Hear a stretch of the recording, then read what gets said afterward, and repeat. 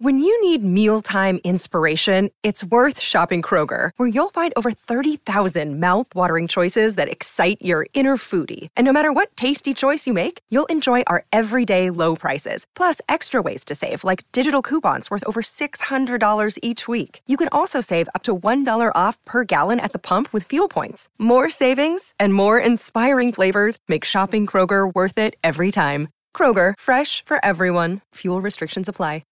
G'day, Mike Hussey here, but you can call me Mr. Supercoach. KFC Supercoach BBL is back and there's 25 grand up for grabs. So what are you waiting for? Play today at supercoach.com.au. T's and C's apply. New South Wales authorisation number TP/01005. But right now we're heading across to Melbourne to a very talented young AFL reporter, Josh Gabelich. Josh, thanks for your time. Great to be with you guys. Hope everything's settled over there after the trade period. It feels like it was a massive one in your part of the world, but especially here as well. Yeah, it's been busy, no doubt about that, and there's still plenty to talk about in regards to players that were delisted that may be picked up again. We want to throw a few at you, Joshy. We don't expect you to have all the answers, but we are hopeful. Update us on the latest with Ross Lyon and St Kilda. He had his third meeting.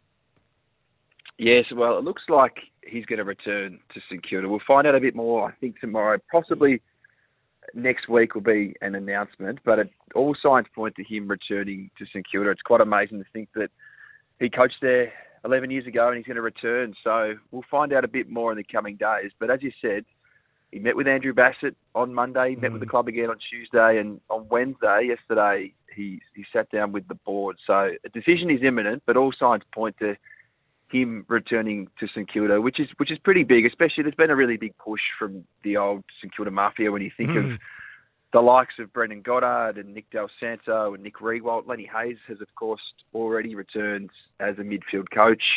There's a chance that Brendan Goddard returns in some capacity to that football department. There's even been murmurings around Lee Montagna returning in some capacity. So there's been a really big push from that old crew that had so much success under Ross Lyon. But when you consider how he departed the club at the end of 2011 to move to Fremantle, it's quite remarkable that he's going to return. But we'll find out a fair bit more, I think, before the weekend. Joshy, just a quick one. There was talk about Luke Beveridge being approached. Was that just a smokescreen or was it genuine? I can't confirm if it was genuine or not, but I wouldn't be surprised if a conversation was had with someone around Luke Beveridge, just given he's out of contract at the end of next year. He's obviously a very loyal person, but he did work at St Kilda before he moved to take that role at the Bulldogs back in 2015. So I think all along they've had Ross Lyon in their sights. That's why they made that decision last Thursday night. It was one that came out of nowhere when you really think that it was less than 3 months after re-signing Brett Ratton for 2 more years. So I think Ross Lyon was always the man that they wanted.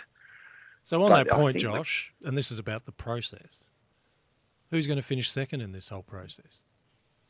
Well, it doesn't look like the's going to be that's my point. A second. That's my point. This isn't a diff. Yeah, exactly. Yeah. So it won't be Adam Uze this time, and he's run second in a couple. Yeah, you can knock that one off. Yeah, I reckon if St Kilda rang Adam Uze, I'd say, get stuff. Hey? It's not going to play a little bit part in the game. Hey, who's going to get Magic Round? Is it South Australia? It's an interesting one, isn't it? It's been so successful in the NRL. I feel like this is something that's definitely growing a bit of momentum. I don't know if it works, but... Well, that's the great question, Josh. Why are we doing it? We were only months, if not a year away from when we've had coaches say we want the game to be shorter, the season to be shorter. Now we're going to add an extra game, and still we don't have an explanation as to why we're doing it. Well, it'd be to grow the game. If it's on the eastern seaboard... Well, we're not growing it in Adelaide. Well, you can. You might bring in new people, Rooch, still. Be intriguing. So why are we doing it, Josh?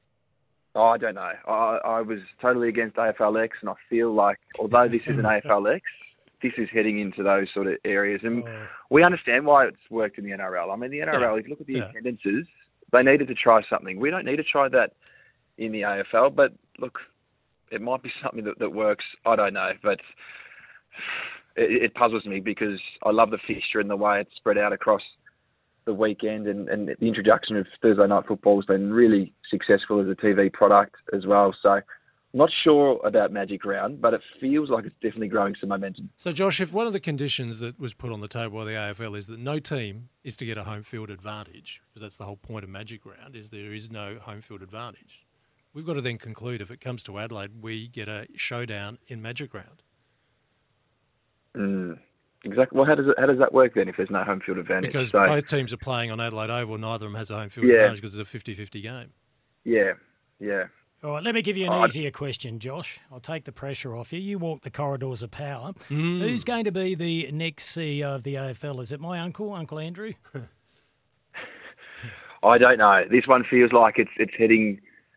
I feel like we're not as close as we were only a couple of months ago, especially everything that's going on with Hawthorn and obviously Tasmania. We're still yet to get a decision. I mean, when Gil McLachlan announced in April that this would be his final season and he'd see out the season, I mean, the season's come and gone now. We're nearly in November, and it feels like we might have to wait until the new year before there's a change of power. But Andrew Dillon is clearly someone who's been mentioned for a long time. Travis Auld is the other one, and you consider the way Gillon McLachlan and Andrew Demetriou rose to their roles. They were internal promotions, so they're clearly in the box seat. Patrick Delaney is a name that continues to be linked to this role. He's obviously been heavily involved in broadcast for a long time at Fox. Yep. And Kylie Watson-Wheeler, she's the president of the Western Bulldogs. She runs Disney in Australia. She's also got a lot of support. So they're the names at the moment. Then, I mean, we haven't seen someone from Clubland come in and take the role. Well, we know he should. Should be Benny Gale, surely.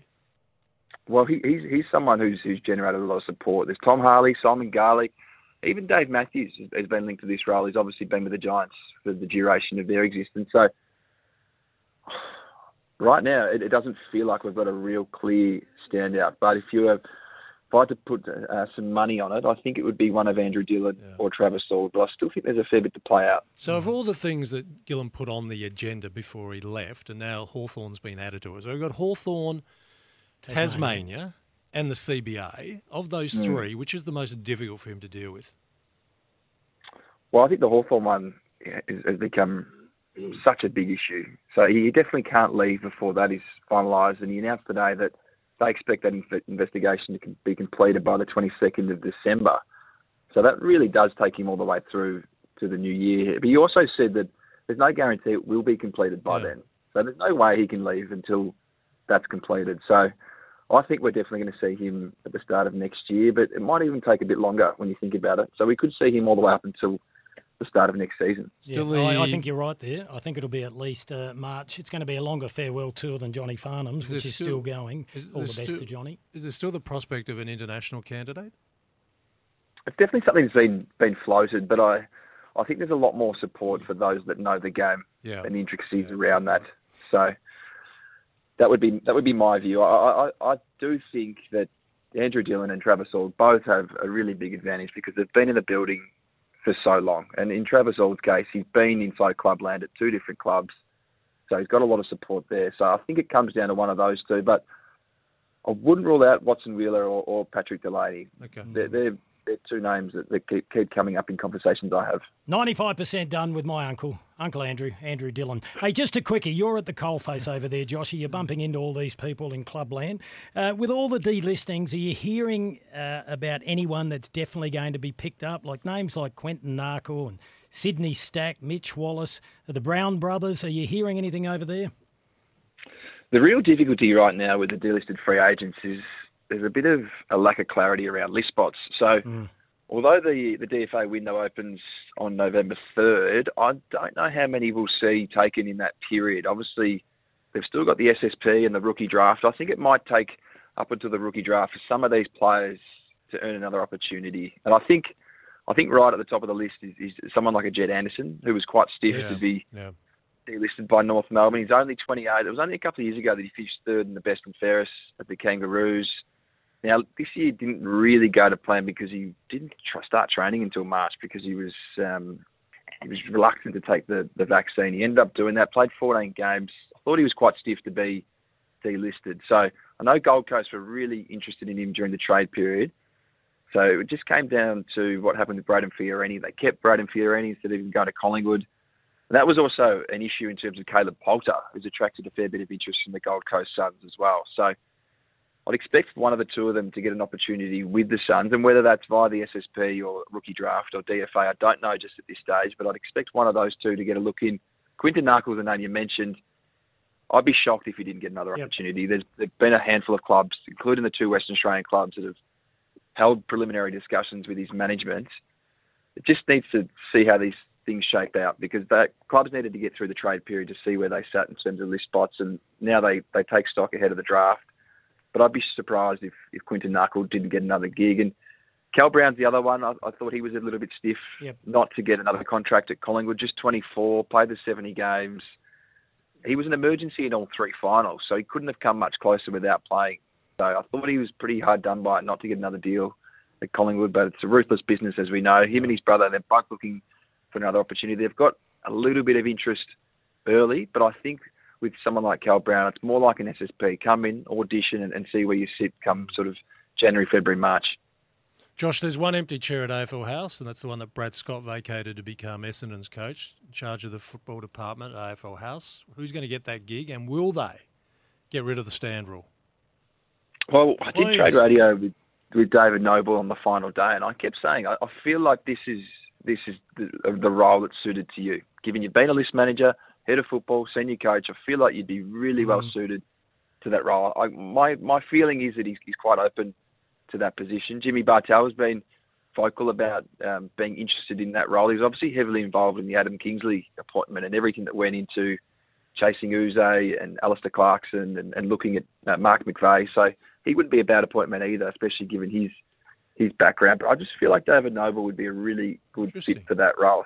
Love it, Joshy. He's a good friend of ours. We've known Nobes for a long time. Hey, really appreciate you jumping on the phone and that comprehensive update, Josh. Much appreciated. No dramas. Anytime, guys. Appreciate that. Josh Gablich from the AFL, one of their gun young journos. Really It'd be a good gig for David too. I think it'd be brilliant. Yeah. I think it's brilliant. We'll keep an eye on that one. Yeah. We'll get Nobes on and we'll ask him. It's Tyre Power's Big Footy Final Sale. To kick things off, you can get the power to buy 3 and get 1 free on selected Toyo passenger car and SUV tyres. Tyre Power's Big Footy Final Sale can't last. Visit tyrepower.com.au now.